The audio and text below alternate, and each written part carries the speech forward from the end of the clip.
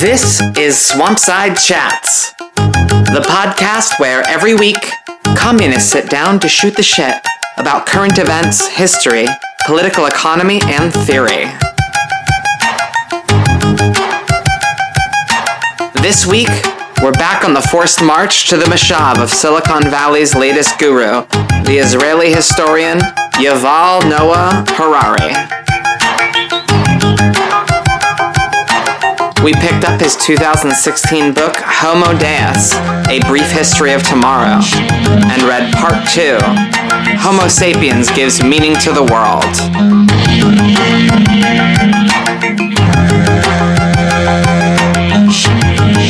Lo tzad echad lecho.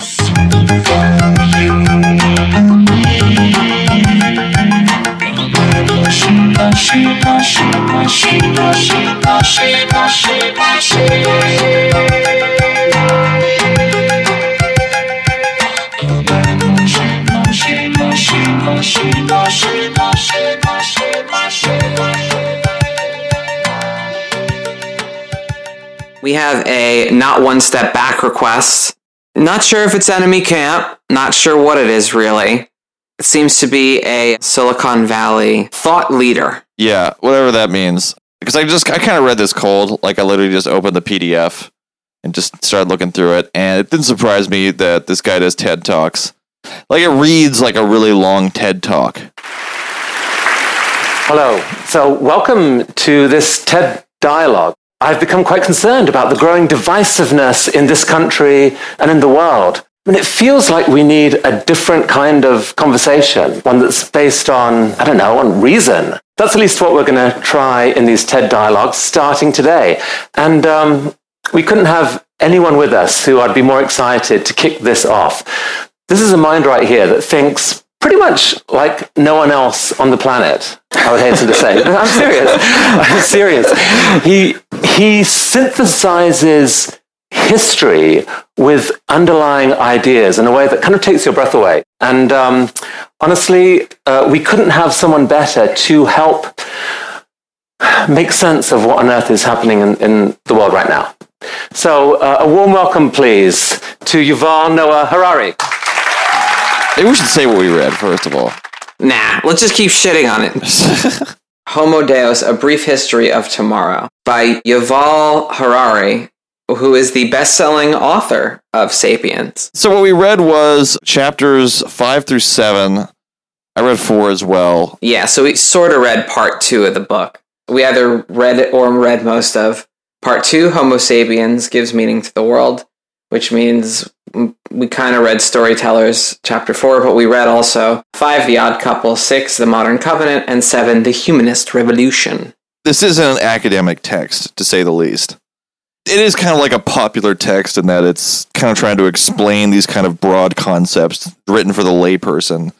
Like, for instance, there's a section where he's talking about how human beings are like subject to moral laws that we didn't invent and can't change. And so he gives like these weird abstract examples where he's like, a Jewish boy comes to his father and asks, Dad, why shouldn't we eat pork? Father strokes his long white beard and thoughtfully answers, well, Yankel, or Yankele, or I'm not sure how to pronounce that. That's how the world works. You are still young and you don't understand, but if we eat pork, God will punish us and we will come to a bad end. It isn't my idea. It's not even the rabbi's idea. If the rabbi had created the world, maybe he would have created a world in which pork was perfectly kosher. But the rabbi didn't create the world. God did it. And God said, I don't know why we shouldn't eat pork, so we shouldn't. And then he gives another example. In 1943, a German boy comes to his father, a senior SS officer, and asks, Dad, why are we killing the Jews? The father puts on his shiny leather boots and meanwhile explains, well, Fritz, that's how the world works. You're still young, you don't understand. But if we allow the Jews to live, they will cause the degeneration and extinction of humankind. It's not my idea. It's not even the Führer's idea. If Hitler had created the world, maybe he would have created a world in which the laws of natural selection did not apply, and Jews and Aryans could all live together in perfect harmony. But Hitler didn't create the world. He just managed to decipher the laws of nature and then instructed us in how to live with them. If we disobey these laws, we will come to a bad end. Is that clear? And another one. In 2016, a British boy comes to his father, a liberal MP, and asks, Dad, why should we care about the human rights of Muslims in the Middle East? Father puts down his cup of tea, thinks for a moment, and says, well, Duncan, that's how the world works. You're still young, you don't understand, but all humans, even Muslims in the Middle East, have the same nature and therefore enjoy the same natural rights. This isn't my idea nor a decision of Parliament. If Parliament had created the world, universal human rights, well, you get the idea. And it's relevant that this guy is an Israeli academic, I think, in all of those examples. A gay, vegan Israeli academic. Is he gay and vegan? Yes, he is. Wow. I'm looking at the Wikipedia right now. Yeah, apparently he lives on a moshav. I looked into his background character and watched like a video or two of people talking about him in the book. And going into this, I expected to be reading like the book equivalent of the Sam Hyde TED Talk, but I got something else out of it, I guess. Yeah, so we're some pretty savvy listeners, and they send us requests. Like, usually the things that we read are something that we probably in the ballpark of the kind of thing that we would have read anyway, right? We all love Victor Serge. Yeah. You know? Somewhere, I think, in the queue is Paul Cockshaw, which I probably would have pushed for us to read at some point anyway, you know? But every once in a while, there's an episode where I'm like, why are we reading this? It's a curveball. Yeah. It's a real curveball. I can look into the listener that sent it to us. Speculating, like, why are we reading this exactly? What can we glean from this? Is this just a window into, like, Silicon Valley TED Talk, big brain thought? Is there some kind of weird historicism that we're supposed to pull from this, or some kind of, like, what are we looking at here? What are we doing? Our longtime donor, Sal, they sort of... I'm going to read a little bit of what they said here. Keep in mind that he's writing for a large audience and that the book brushes a lot of different ideas. So while some of the factual details might be questionable, I found his interpretations and outlook inspiring. He's very entertaining for me to read. It's not the worst whenever he mentions Marx or communism either, at least from my modestly educated hobby leftist view. But I really don't want to waste your time, so don't do it if you're just going to completely shit on it. It is written for a broad audience and perhaps superficial in ways, but perhaps it can still introduce concepts. Like a friend of mine who's much more well-read on philosophy than me told me she doesn't agree with Harari's ontology, but I don't know how many original concepts are here. But similar to how one of your listeners made you go into Richard Wolff, how he can be read as a popularizer of sorts instead of a theorist. And also, this was the thing that I thought was most interesting. I recently attended a small 2-day event of the Turkish SYKP in Zurich. They had talks on Marxism, feminism, technology, and other subjects. And on their book table, they had, among Lenin and other Turkish versions of Harari's books as well. So I'm not the only communist who appreciates him. So I could see where what we would see as a sort of surgically gutted version of maybe historical materialism, or like some kind of post-structuralist variant of historical materialism, to be honest, that is being posited here. It's definitely like a history of forever. At least it understands itself to have already digested and spit out the Marxist worldview. Thinking about, like, you know, a Turkish communist group putting this forward in a place where political religion is not totally marginal. It's like a different context from where I'm sitting, where my, like, enemies are mostly casting themselves in secular terms, mostly in terms of being pro-technology and pro, like, future in some way. Like, Harari strikes me not really as sitting on the same table as Marx and Lenin or whatever. However I feel about Lenin. I don't really get a historical materialism vibe from it. I get more of like a Nietzschean genealogy of morals kind of vibe. It's more or less a history of development of like ideologies and that sort of thing in the context, and like focusing on how they develop from more or less psychological perspective. What he picks up from Marxism is like forces of production determinism. Precisely. There is like some kind of materialism, even biologically, in his outlook here as well, right? Later, he does have like a lot of respect for Marx and even up to Lenin.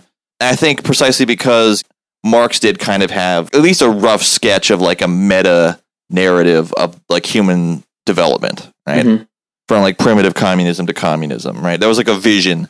And so he wants to think in those terms as well. It kind of reminded me of reading, fuck was that German guy we read? With like the weird civilizational, can't remember his fucking name. Spangler? Right, Spangler. It's like a weird kind of alternate attempt to like craft a broader meta-historical narrative of human development, you know? It's kind of weird because, like, obviously Marx and Engels as thinkers were very comfortable with Darwinian theory. Whereas, you know, after fascism and seeing the way that liberals deploy evolutionary theory in sociology. You can't really look at that stuff at face value. At the very least, be critical, if not reject it entirely, as some Marxists do. We get an interesting section here where I think he tips his hand a little bit, where he lists the 3 different kinds of humanist religion or humanist ideology. And it looks very much like civilization, right? You have liberal humanism, socialist humanism. And then just like in civilization, you get a playful euphemism, evolutionary humanism, to refer to this third variant. Yeah. Of which the Nazis were the most obvious people putting this forward. But we shouldn't let Auschwitz get in the way of appreciating what the evolutionary humanists have to offer. Very awkward turn here. Yeah. He also literally name checks Civilization. Like Sid Meier's Civilization. Yes, he does. He put on par with Minecraft, which kind of threw me off. Yeah, maybe that's the worrying sign, given recent events. He definitely gives me the sense of one of those BBC panic mongers who kind of Michael Moores his way through it and just sort of tries to make an emotional narrative without necessarily grappling with what's going on in each situation. Well, sometimes in his vision of liberal individualism, I did get kind of Adam Curtis vibes. Yeah, that's what I was thinking of precisely, Adam Curtis. I shouldn't have name-checked Michael Moore when I could have just said Adam Curtis. Yeah, we keep things a little higher brow here on this podcast. That's right. All right. We refer to the thinking person's Michael Moore. That's fucking right. He's got an accent. I don't buy his category of evolutionary humanism. I don't think that's actually really a form of humanism per se, but rather is something akin to what he describes as non-humanistic philosophy, like Taoism or whatever. Essentially because it's not really driven by humanity, it's driven by forces of nature, more or less, rather than humanity as a whole. Humanity is just a part of one larger struggle to survive, one species in never-ending conflict of evolution. That's not really a kind of humanism, because while it is focusing on humanity as a species, at the same time it's still being determined by laws of nature that are outside of humanity's grasp. I agree that more people have more voice than ever before, both in the US and globally. I think you're absolutely right. My concern is to what extent we can trust the voice of people, to what extent I can trust my voice. We have this picture of the world that I have this voice inside me, which tells me what is right and what is wrong. And the more I'm able to express this voice in the outside world and influence what's happening, and the more people can express their voices, it's better, it's more democratic. But what happens if at the same time that more people can express their voices, it's also easier to manipulate your inner voice? To what extent you can really trust that the thought that just popped up in your mind is the result of some free will and not the result of an extremely powerful algorithm that understands what's happening inside you and knows how to push the buttons and press the levers and is serving some external entity, and it has planted this thought or this desire that you now express. Mm-hmm. So it's two different issues of giving people voice and trusting. And again, I'm not saying I know everything, but all these people that now join the conversation, we cannot trust their voices. Mm-hmm. I'm asking this about myself, to what extent I can trust my own inner voice. This whole thing comes off as more or less like John Gray, if John Gray wasn't as nihilistic, essentially. Mm-hmm. Nihilistic and more faithful in the whole transhumanism thing. John Gray is really, really harsh and critical of transhumanism and follows the same points as this guy does. He labels humanism and socialism and all these things as religions. They're fanatical and utopian in their nature, and they structure all of their morality and just rationalizes irrational and horrible things. And the little example of, the kid who goes up and asks his father, why do we do X thing? Right. John Gray would be just going on about the death tolls of the Soviet Union or the death tolls of the 20th century. But this guy. This is why he's looked to as a quote unquote thought leader by people who watch TED Talks and listening to NPR, because he's trying to actually grapple with some of the more difficult questions that this current point that we're in civilization poses, right? Like, he does see, for instance, like increases in standards of living as a result of industrial society and capitalism, right? Yeah. But he also sees, like, ecologically, that this is basically intrinsically unsustainable.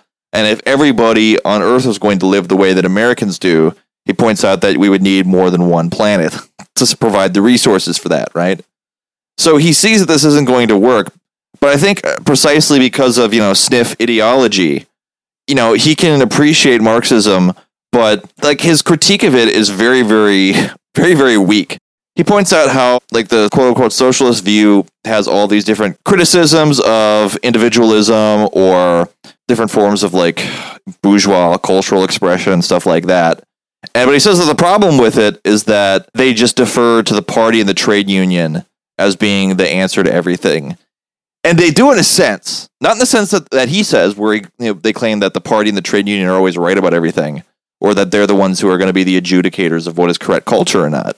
They point to the party and the trade union as basically a way to change society to get out of this bind, right?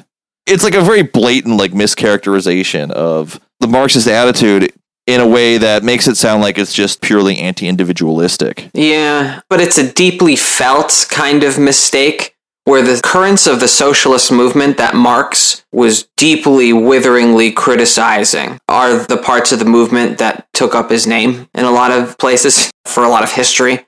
So the kind of moralistic, puritanical socialism that he's describing, in a way, like, Marx doesn't even just qualify as a socialist humanist in the way that he's describing, because he has these liberal and evolutionary kind of sympathies.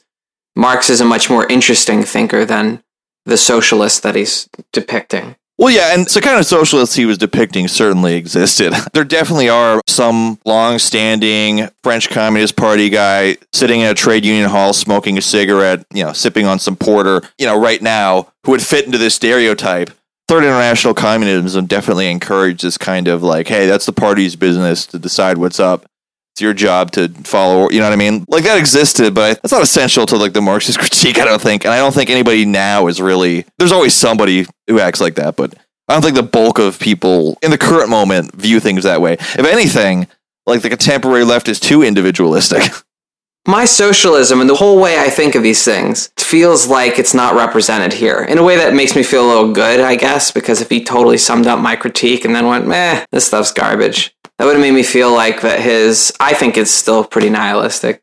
He would have TED'd me out of my confidence, You know the way a TED works, right? You know that Bill Gates has heard this person talk. You know that, the ghost of Steve Jobs is nodding his head in approval.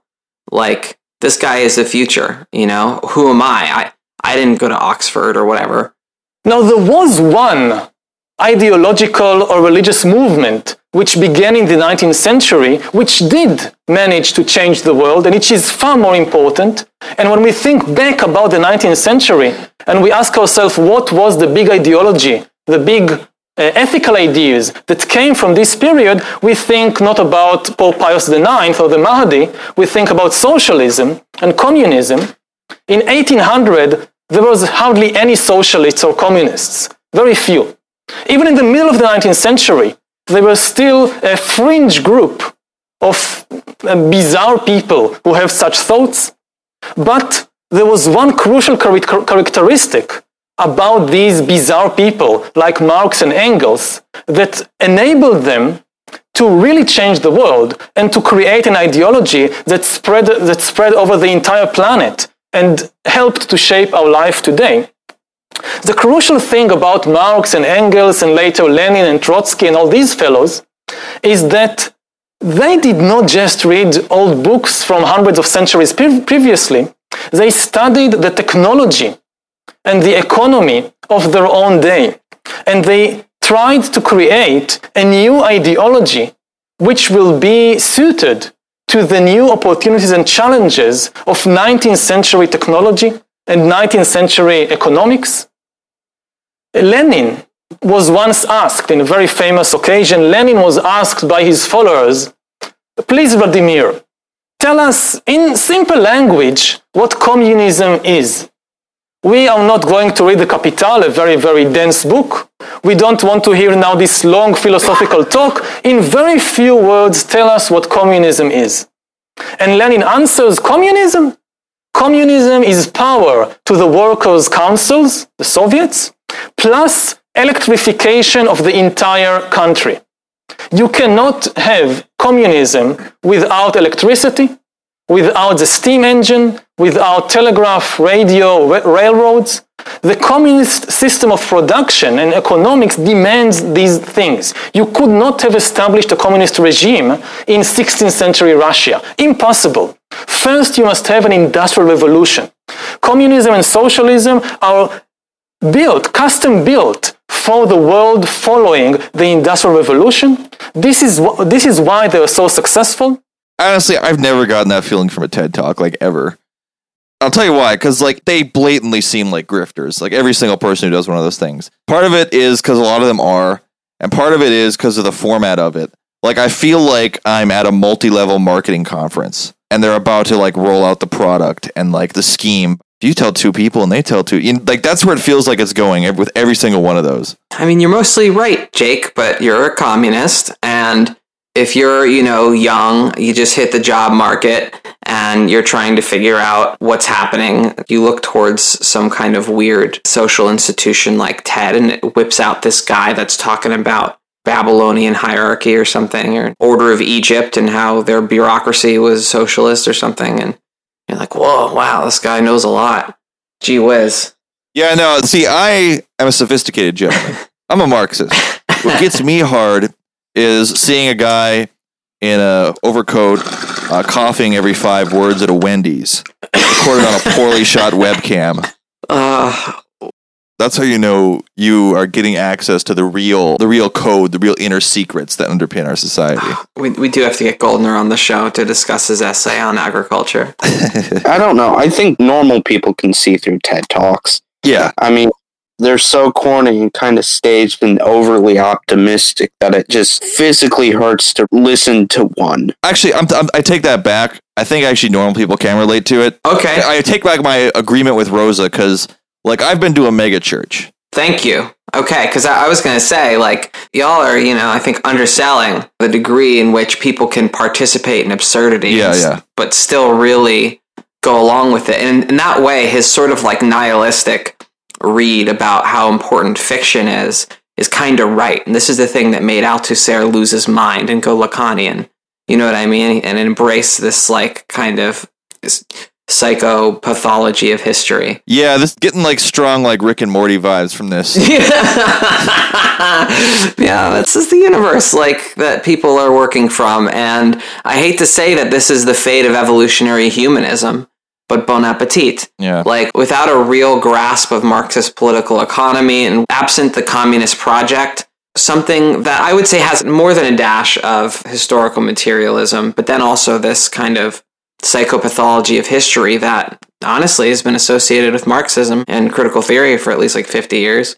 I could see where this is an eye-opener for somebody that grew up at least in a traditional worldview or in a very naive sort of liberal world. This could be earth-shattering.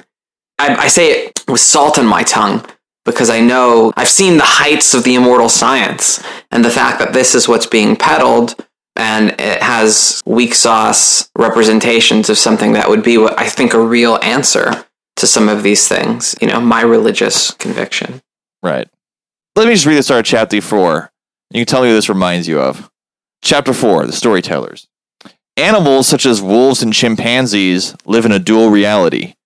And then, on the one hand, they are familiar with objective entities outside them, such as trees, rocks, and rivers. On the other hand, they are aware of subjective experiences with them, such as fear, joy, and desire.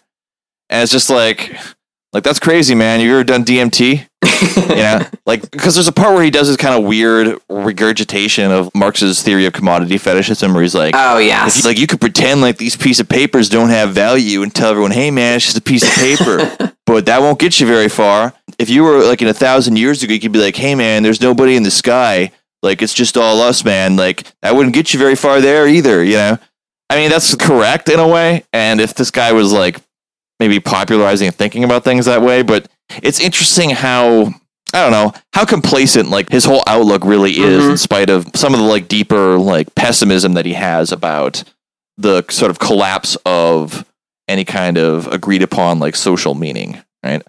I think what we are seeing is the immediate human reaction. If something doesn't work, let's go back.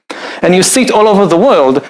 Almost nobody in the political system today has any future-oriented vision of where humankind is going. Almost everywhere you see retrograde vision. Let's make America great again. Like it was great, I don't know, in the 50s, in the 80s, sometime, let's go back there. And you go to Russia. So 100 years after Lenin, Putin's vision for the future is basically, let's go back to the Tsarist empire.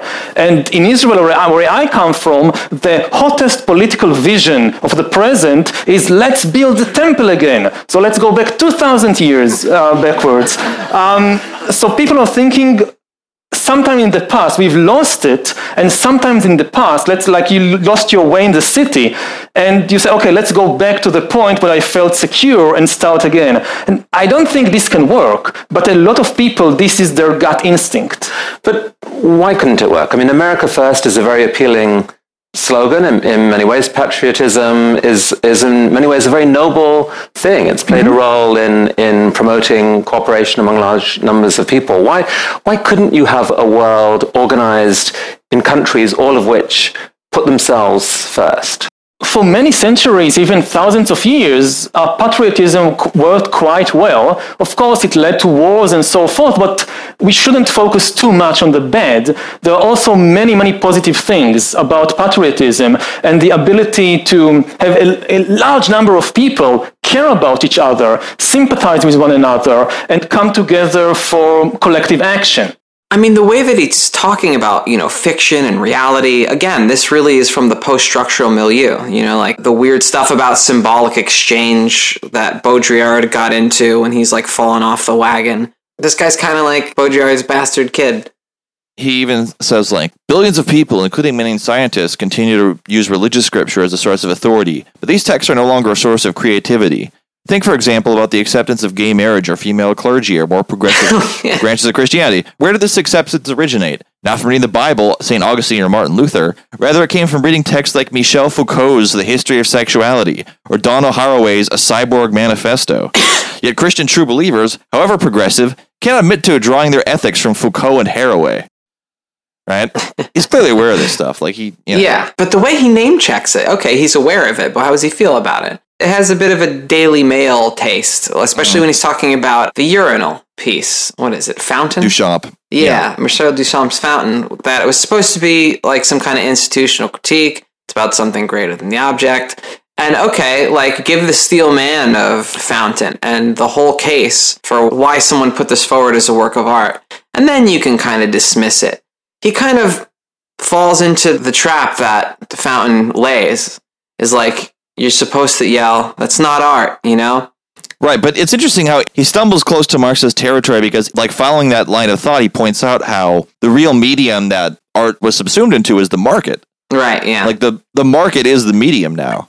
Yeah, but, there's always been, like, an overlap with the sort of reactionary critique of people being like, high tastes are the best, and, market has vulgarized everything. It's made everything low and proletarian. Mm-hmm. Like, it disgusts me. I don't know what to think about this guy ultimately, but he seems super excited to be like, yes, Beethoven is better than Chuck Berry and a bunch of chanting pygmies. Yes. It's interesting because it's tough to tell, at least when you're first reading it, where he stands because, actually, I still don't know where he stands. Like, in some ways, he's trying just drawing out of liberal ideology the thing, well, people have decided through the market, and so that must be what's good, right? I think a lot of this is bitterly tongue-in-cheek. Yeah. Especially when you get to the 5 images of humanism. And one of them is, if it feels good, do it. And there's like picture of 2 cute girls getting married and kissing.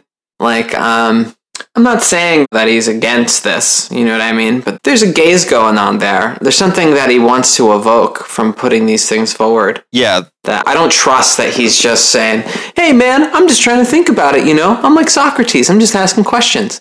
There's really something there that I'm a little uncomfortable with, but I wouldn't call him a fascist, It's not clear that he's in the enemy camp.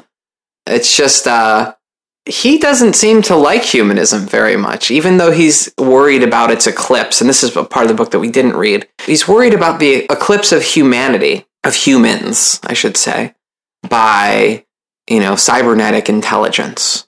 Right. Well, his new atheist contempt for religion is what really keeps him from wanting to go back to some kind of pre-modern cosmic order, right?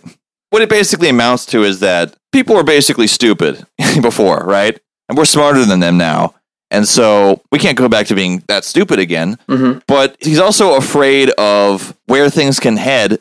He seems to almost view the future in a kind of an open-winded way, which I think is actually the correct way to look at it, because modernity has created this condition where we are basically creating what is human, or through the scientific process, are basically trying to place ourselves in a position where we're basically making our own reality. And that can end up in any number of ways. We don't really know how that story ends, right? Right. Jesus Christ, I'm starting to sound like this guy now. But broadly speaking, I think that's basically correct. Walter, you're not wrong. You're just an asshole. Yeah. What about the whole thing where he talks about the Ark? I like that. Because that does seem to have a fairly realistic outlook. Mm-hmm. Where, he's talking a little bit about the way that people haven't really fully internalized or incorporated into their own life praxis the implications of climate change or the potential for ecosystem collapse broadly. And again, he's probably rubbing elbows with a lot of Silicon Valley types, so I'm inclined to believe him. A lot of people have in their head this idea that they're wealthy or powerful enough to get into the Ark or whatever the thing is that will be the last bastion of human survival or whatever. Some kind of biodome or giant underground city or some shit like that, right? Mm-hmm. But even that explains a part of it, but it really doesn't, because who would want to live like that? You know what I'm saying? There's deeper institutional structural things. And he touches on this a little bit that prevent people from actually doing something or even working against it, which would require more of a Marxist outlook where you basically break down the broader forces of society that are trending towards this, right? Rose is on something when she was saying that he's absorbed with ideas quite a bit.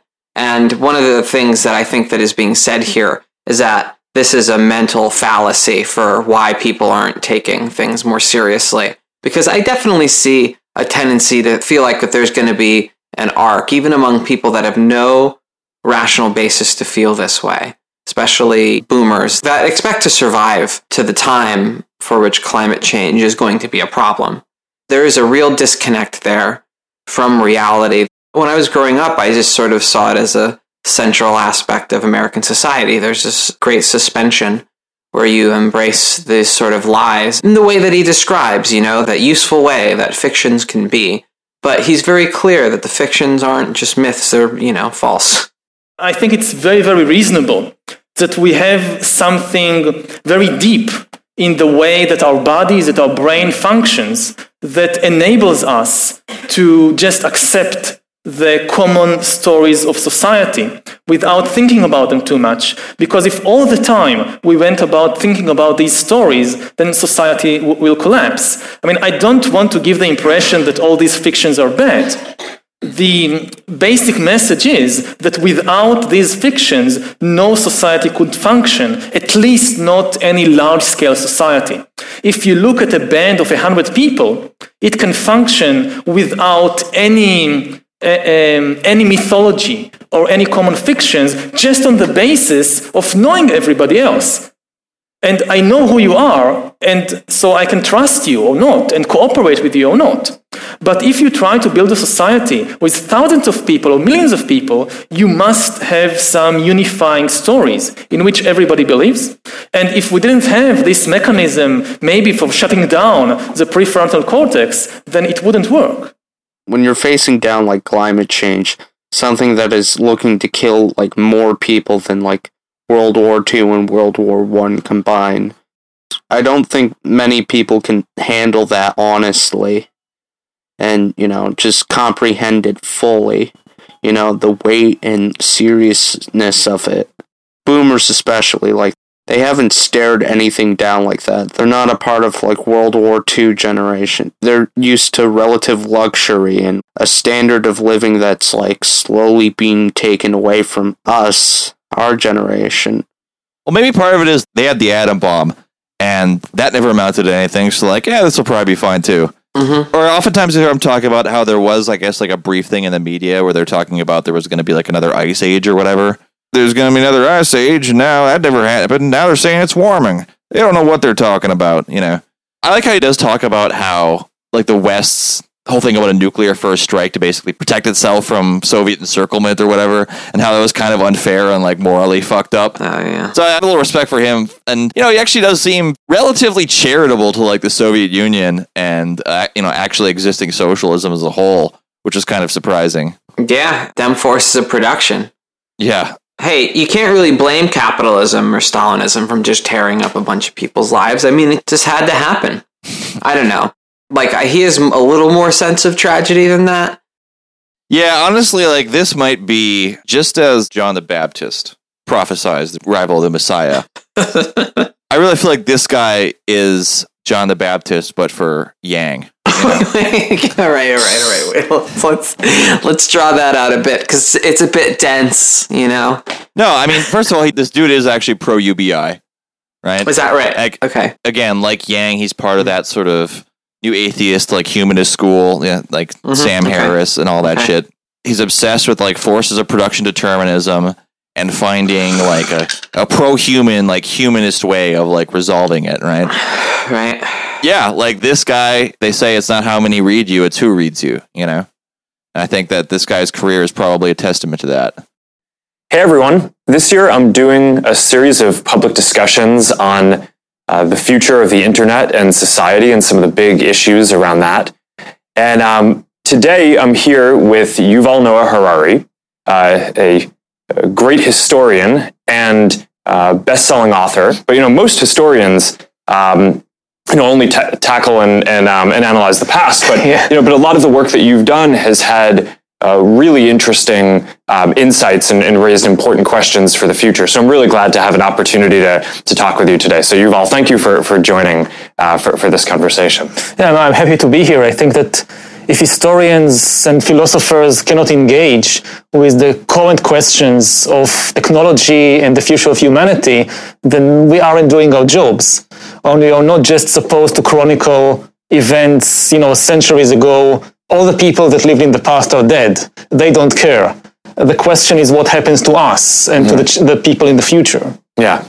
That's what I was thinking the most when we were talking about LOL, TED Talks. Who the fuck buys into those? It's not about how many people. It's about what kind of self-delusions do rich people have? Yeah. And what kind of influence do they have? No, I feel like this guy is like the theoretical foundation for Yangism. Yang so far has basically been kind of the red-brown alliance everyone's been looking for. But it doesn't take the form of like supporting Donald Trump or whatever. Like it takes the form of like this weird like technocratic centrism and wants to give everyone $1,000 a month. It takes a bag. Says a lot about ideology that you can just like wave $1,000 in front of like any fascist's face and they'll be like, yeah, maybe we should stop saying the N-word as much and maybe we can just like just tone it down with the racism just for a little bit to vote for my man Yang, Doesn't that in a way kind of vindicate a lot of the Bernie stands who are like, see, if you address the material needs of the white working class, like it reduces racial tensions. Yeah. These people are willing to drop the ethno state for $1,000 a month. I mean, it vindicates the base and the superstructure. Like it vindicates orthodox Marxism. I don't know if I was high enough to read this book. I got pretty high this morning and I was reading some Baudrillard and I was cruising. I was reading Baudrillard as he is meant to be read, which is sloppily. The thing is, though, like, you're not an undergrad, though. You should do, like, what adults do. Collect Funko Pops and play video games. Yeah.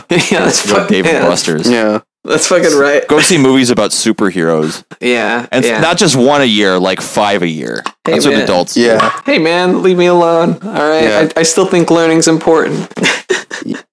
So, at the beginning of that Sorel piece we read, look, I don't care what you fucking Marxists say about history. Politics has been like the same as shit for like a long time. Like, look, I quoted a bunch of old shit and like, whatever, you think things are so different and you're all scientific now, but dead up, like peoples are still apes and it's still be like this. Harari has like a sort of similar vibe. He doesn't completely subscribe to this only in politics, but it's like a broader theory, right? It's that like, look, science, whatever. Like, all right, yeah, science makes antibiotics and they cure you whether you believe in them or not. And, creates a bunch of technical changes. But in essence, humans aren't going to overcome shit. He seemed pretty pessimistic to me.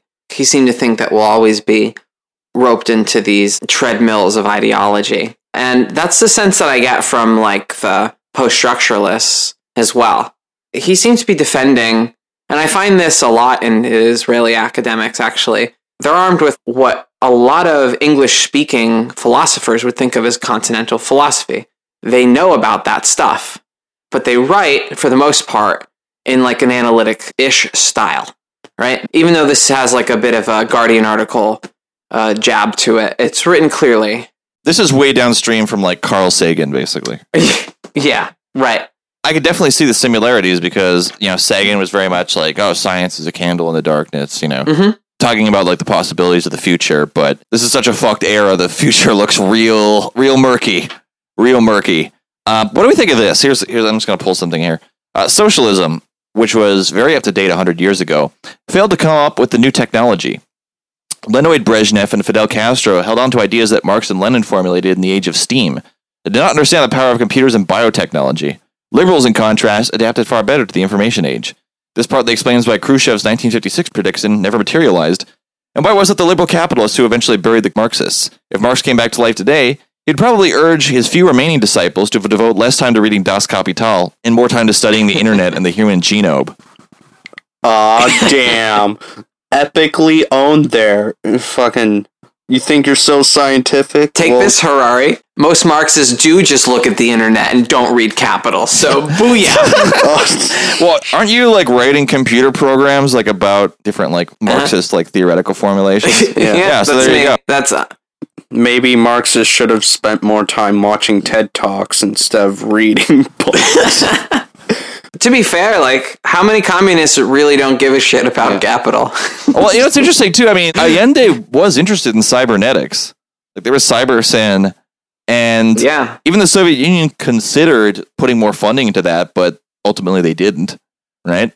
So, I mean, like, this stuff was on people's minds, but I think he is, in a lot of ways, correct. Like, a part of the problem of, central planning was an inability to manage the complexities of producing for consumption, because people were still very much in the early 20th century, 19th century mindset, whereas sort of like Bordiga talking about how communism will be, you get your sack of potatoes, you get your wool, you get your bar of soap, and that's basically war communism forever, Yeah, the good communism forever. Ration com.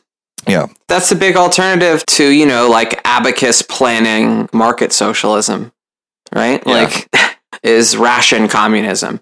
Look, the more we talk about it, the more I feel like this is a solid Marxian read, that the forces of production couldn't sustain fucking global communism because the calculation thing was actually an issue. And I haven't like gone into the Marxist literature about it to see what heroic socialist intellectuals I'm betraying by saying that. But seems like an admissible Marxist reaction to the way everything panned out. In ancient times, land was the most important asset in the world. Politics, therefore, was the struggle to control land. And dictatorship meant that all the land was owned by a single ruler or by a small oligarchy. Then in the modern age, machines became more important than land. Politics became the struggle to control the machines. And dictatorship meant that too many of the machines became concentrated in the hands of the government or of a small elite. Now data is replacing both land and machines as the most important asset. Politics becomes the struggle to control the flows of data. And dictatorship now means that too much data is being concentrated in the hands of the government or of a small elite. The greatest danger that now faces liberal democracy is that the revolution in information technology will make dictatorships more efficient than democracies. In the 20th century, democracy and capitalism defeated fascism and communism because democracy was better at processing data and making decisions. Given 20th century technology, it was simply inefficient to try and concentrate too much data and too much power in one place. But it is not a law of nature that centralized data processing is always less efficient than distributed data processing.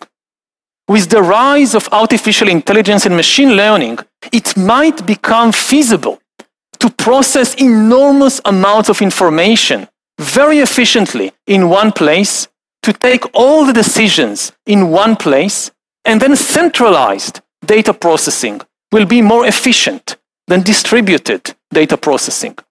And then the main handicap of authoritarian regimes in the 20th century, their attempt to concentrate all the information in one place, it will become their greatest advantage. For what it is, this isn't that bad. I mean, again, like there's the kind of, sniff ideological blockage at work here.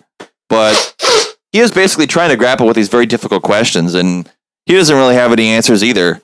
But he talks about the problem in a way that might get people like Joe Rogan excited and like, oh man, we're really thinking, aren't we, right now? Like, let me read like the last little paragraph here. We can talk about that. This book began by forecasting that in the 21st century, humans will try to attain immortality, bliss, and divinity. This forecast isn't very original or far-sighted. It simply reflects the traditional ideals of liberal humanism. Since humanism has long sanctified the life, the emotions, and the desires of human beings, it's hardly surprising that a humanist civilization will want to maximize human lifespans, human happiness, and human power. Yet the third and final part of the book will argue that attempting to realize this humanist dream will undermine its very foundations by unleashing new post-humanist technologies. The humanist belief in feelings has enabled us to benefit from the fruits of the modern covenant without paying its price. We don't need any gods to limit our power and give us meaning. With the free choices of customers and voters, supply us with all the meaning we require. What then will happen once we realize that customers and voters never make free choices, and once we have the technology to calculate, design, or outsmart their feelings? If the whole universe is pegged to the human experience, what will happen once the human experience becomes just another designable product, no different in essence from any other item in the supermarket? Welcome to post-structuralism, ladies and gentlemen. But I think he means it also, too, in a much more like literalistic way, where he's probably talking about AI and the sort of predictive technologies that can, for each person, like predict what they're going to do. I mean, like I've heard so many mixed things. Like there's people saying we're all going to have our brain in a computer. There's other people saying it's all a big grift, and like these different like Silicon Valley companies just put AI on shit to attract investors. I'm really hesitant to speculate on any of that stuff at that point because I really don't know what the fuck I'm talking about, you know? Maybe I can try and summarize my view in that. We have two distinct dangers coming out of the same technological tools.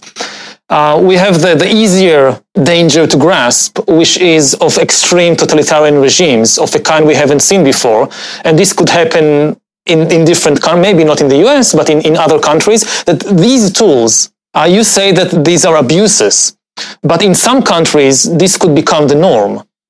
That you are living from the moment you are born in this system that constantly monitors and surveils you and constantly kind of manipulates you from a very early age to adopt particular ideas, views, habits, so forth, in a way which was never possible before. Mm-hmm. And this is like the full-fledged totalitarian dystopia, which could be so effective that people would not even resent it because they will be completely aligned with the values or the ideals of the system. It's not 1984 where you need to torture people all the time. No, if you have agents inside their brain, you don't need the external secret police. So that's one danger. It's like the full-fledged totalitarianism.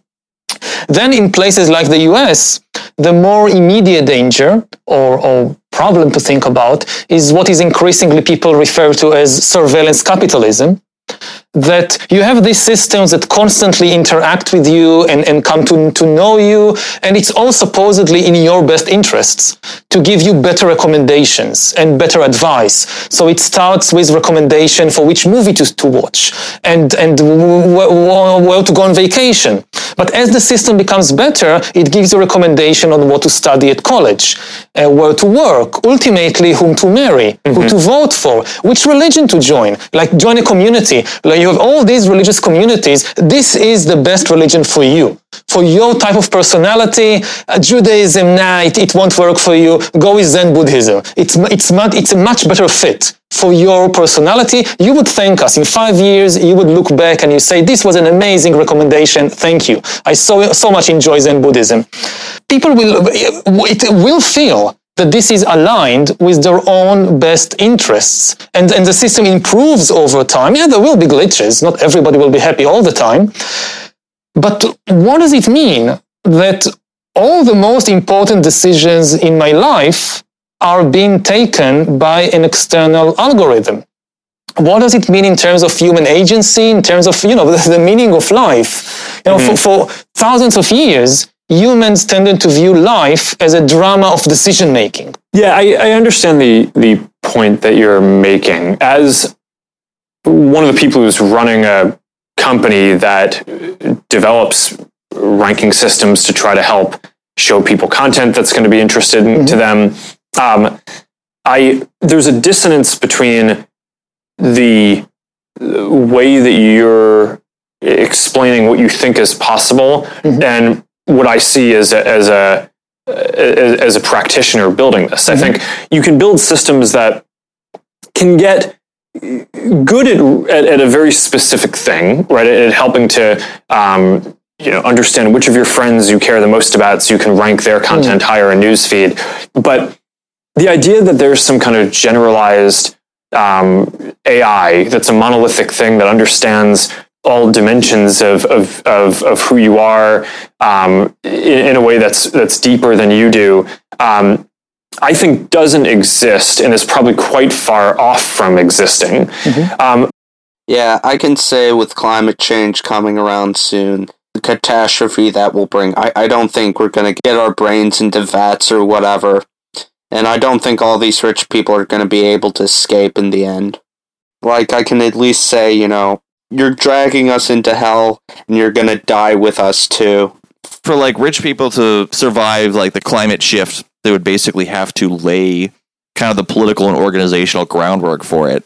And that's what's kind of scary about some of the stuff that he's concerned about, the massive surveillance state that exists, the massive military apparatus, militarization of the police and stuff, building of walls to block climate refugees. Who's that for? Who's that for? You're going to see things shift in a more authoritarian direction as time goes by. And maybe that even explains some of the contemporary liberal psychosis and they're clinging to these institutions or whatever, where it's they'll argue to go along with this stuff because they've just been nickel and dimed out of their own convictions to the point where it's well, we got to compromise on this. That's why it's so important right now to confront imperialism. It's so at the center of all this stuff where there's liberals shitting for the wrong reasons on Tulsi Gabbard. Yeah. They can't even acknowledge the level to which imperialism structures so much of the American social contract, and why it's important to go against that, because that's pretty much ready-made to fight off a hostile world of diminishing resources. The last 20 years, our entire ventures in the Middle East has been just to get some fucking oil. You know what I mean? What's it going to be when it's harder to grow food? When we were doing our libertarian episode on Rothbard, I was thinking to myself, I just can't believe that Rand Paul, doing some kind of filibuster in the Senate about the military. It's not even really that much about imperialism. Libertarians like that don't really give a shit about imperialism, but will make a fetish of certain police state technologies. I mean, Ron Paul, in the debates, he literally called America an empire. Ron Paul, on the other hand, actually, sounded anti-imperialist. Something that, if you look at the early days at the SPD, I feel a bit I have my own shibboleth going, but get into Parliament and rail at the military establishment. It was a propaganda mouthpiece for attacking the militarist state. But really, what else can we do? I don't know. Angela Nagel or, providing the great justification for just blocking off those climate refugees. We gotta protect our proletariat, our working class, from the immigrants that are coming over. Obviously, they don't want to build walls, but, when you apply that logic in a situation where climate refugees are coming in, massive waves, you're going to have no choice but to have those sort of walls there and to have harsher immigration policies. So even though like the quote unquote Marxists aren't like arguing the conservative position per se on borders. It's one of those cases where being consistent is worse because they are consistent, like kind of Lassallean socialists, in that they go for the full embrace of the nation state and of borders and of the kind of logic of exclusion that necessitates. They understand what a state's really about. They understand what the nation's really about. But they're for it. They're for it in a way that forces us to like farcically replay like the Third International split. As opposed to a lot of, liberal statists that are like, yeah, we are the world. What's the problem? We have a country, we have borders, but we have like a lot of people coming in and out. Yeah. Well, I've said it before, like, that is kind of Trump's answer. Like, the prefigurative politics of the wall are such that people kind of, like, rightly sense from neoliberalism, the walls are basically gated communities and, like, sections for the rich that separate them from interacting with, the rest of the public, basically, and contributing to the broader needs of public society. And so Trump's wall is basically saying, like, there will be a wall to keep the rabble out, and you're going to be inside of it. We'll have a wall as a nation, and the nation will be the tribe that will weather the storm of, whatever crazy shit is happening right now that they imagine is happening, which will be nothing compared to what's coming.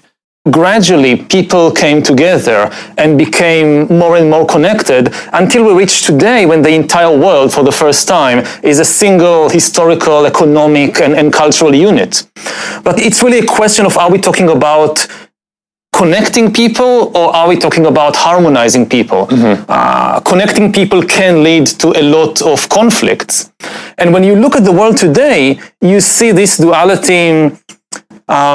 For example, in the rise of walls, which we talked about earlier when we met, which for me is something that I just can't figure out what is happening, because you have all this new connecting technology and the internet and virtual realities and social networks, and then one of the top political issues becomes building walls, and not just cyber walls or firewalls, building stone walls. Like the most Stone Age technology is suddenly the most advanced technology. So how to make sense of this world, which is more connected than ever, but at the same time is building more walls than ever before? I was also going to say, like, imperialism is kind of a blind spot in this dude's outlook as well, where he seems to almost subscribe to, like, the Steven Pinker view, where it's like, there's less violence than ever, and the neoliberal world order has pretty much eliminated war from the world stage, and it's like, I guess if you, like, don't count a few continents, if, Western Europe and the North America, and only, the parts of North America north of Mexico, there's no war there, but the rest of the world, got some bad news for you, buddy. Obviously inconsistent on things like that. Because then he talks about the scramble for Africa. Yeah. The way that liberal powers, like, divided that, which is, literal history. So he sends mixed signals on that. It's something I've noticed about, like, Israelis will often frame, like, their racism as being kind of woke. Good Silicon Valley tech bro actually kind of, like, overlaps with the sort of attitude that I get. Being like, well, I hate racists, but, there's definitely, like, some cultures are better than others, and I'm woke on imperialism, but he uses the idea of Arabs having natural rights as a form of liberal religion. You know what I mean? Why would he do that as an Israeli? Where is he going with that? And let's start with a question. How many fascists are there in the audience today? Well, it's a bit difficult to say, because we've forgotten what fascism is. People now use the term fascist as a kind of general purpose abuse, or they confuse fascism with nationalism. So let's take a few minutes to clarify what fascism actually is, and how is it different from nationalism. The milder forms of nationalism have been among the most benevolent of human creations. Nations are communities of millions of strangers who don't really know each other.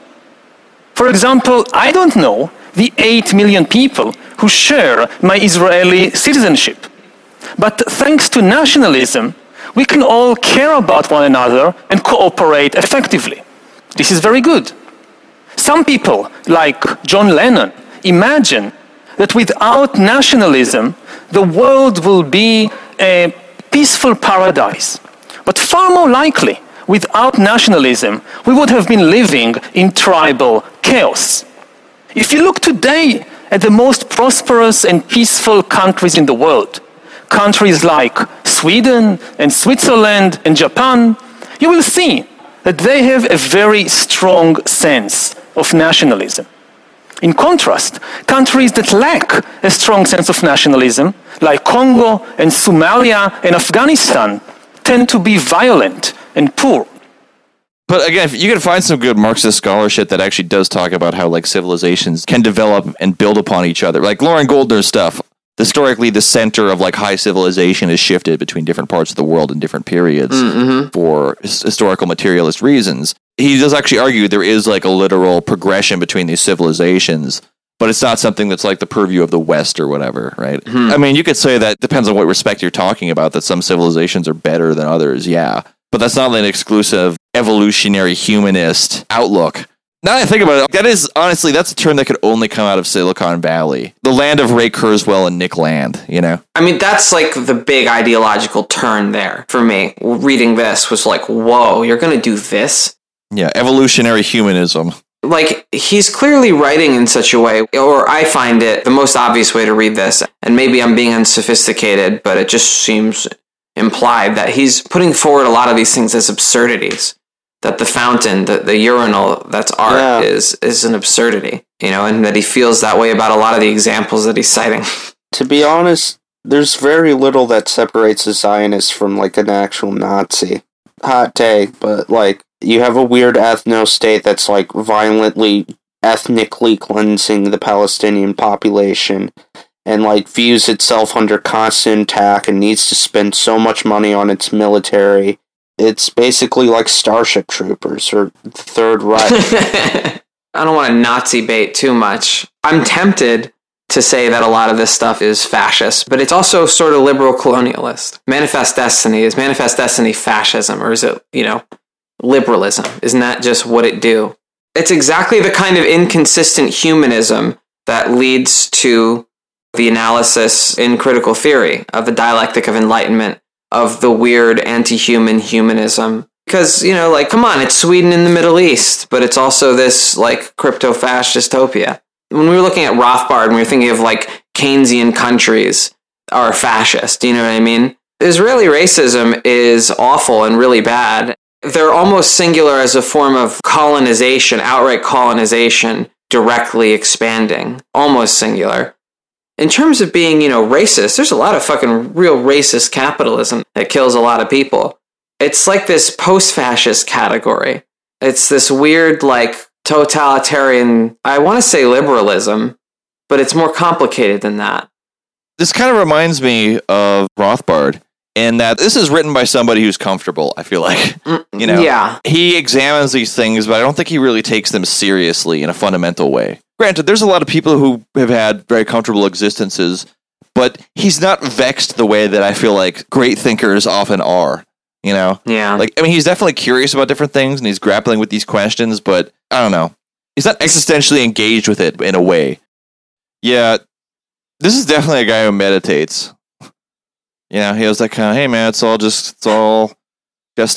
going on, you know? What will be, will be. You know, I spend 2 hours meditating every day. And I go on these long meditation retreats. Mm-hmm. And my main takeaway from that is its craziness inside there. And it's so complicated. And the simple naive belief that the thought that pops up in my mind, this is my free will, this was never the case. But if, say, 1,000 years ago, the battles inside were mostly between, you know, neurons and biochemicals and childhood memories and all that, increasingly, you have external actors going under your skin and into your brain and into your mind. And how do I trust that my amygdala is not a Russian agent now? How do I know? The more we understand about the extremely complex world inside us, the less easy it is to simply trust what this inner voice is saying. Honestly, give me like De Maistra over this any day of the week. Like you read De Maistra, yeah, he's very comfortable. He's an aristocrat, but De Maestra's fucking pissed. You know, he is fucking pissed all the time, and that's fun. That's fun to read. De Maistra, that's a man that stands for something. This Harari, Yeah, push him into the sea.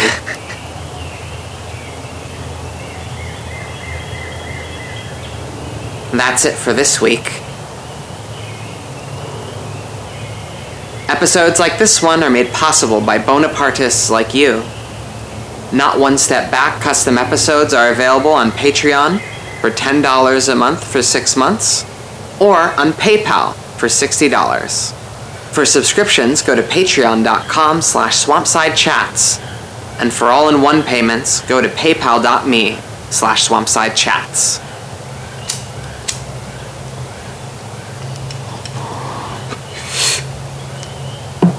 If you care to encourage our bong rip shenanigans, like our pages on social media or leave a 5-star review on your podcatcher of choice. Visit our homepage at swampside.chat for more information.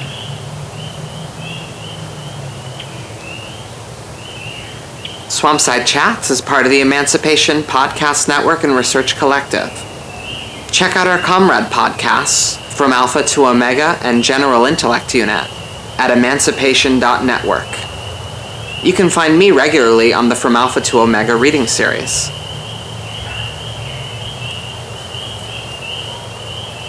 We've got another Curveball custom episode coming up next. So remember, keep your boots clean, your feet out of the swamp, and your head in the revolutionary clouds of tomorrow.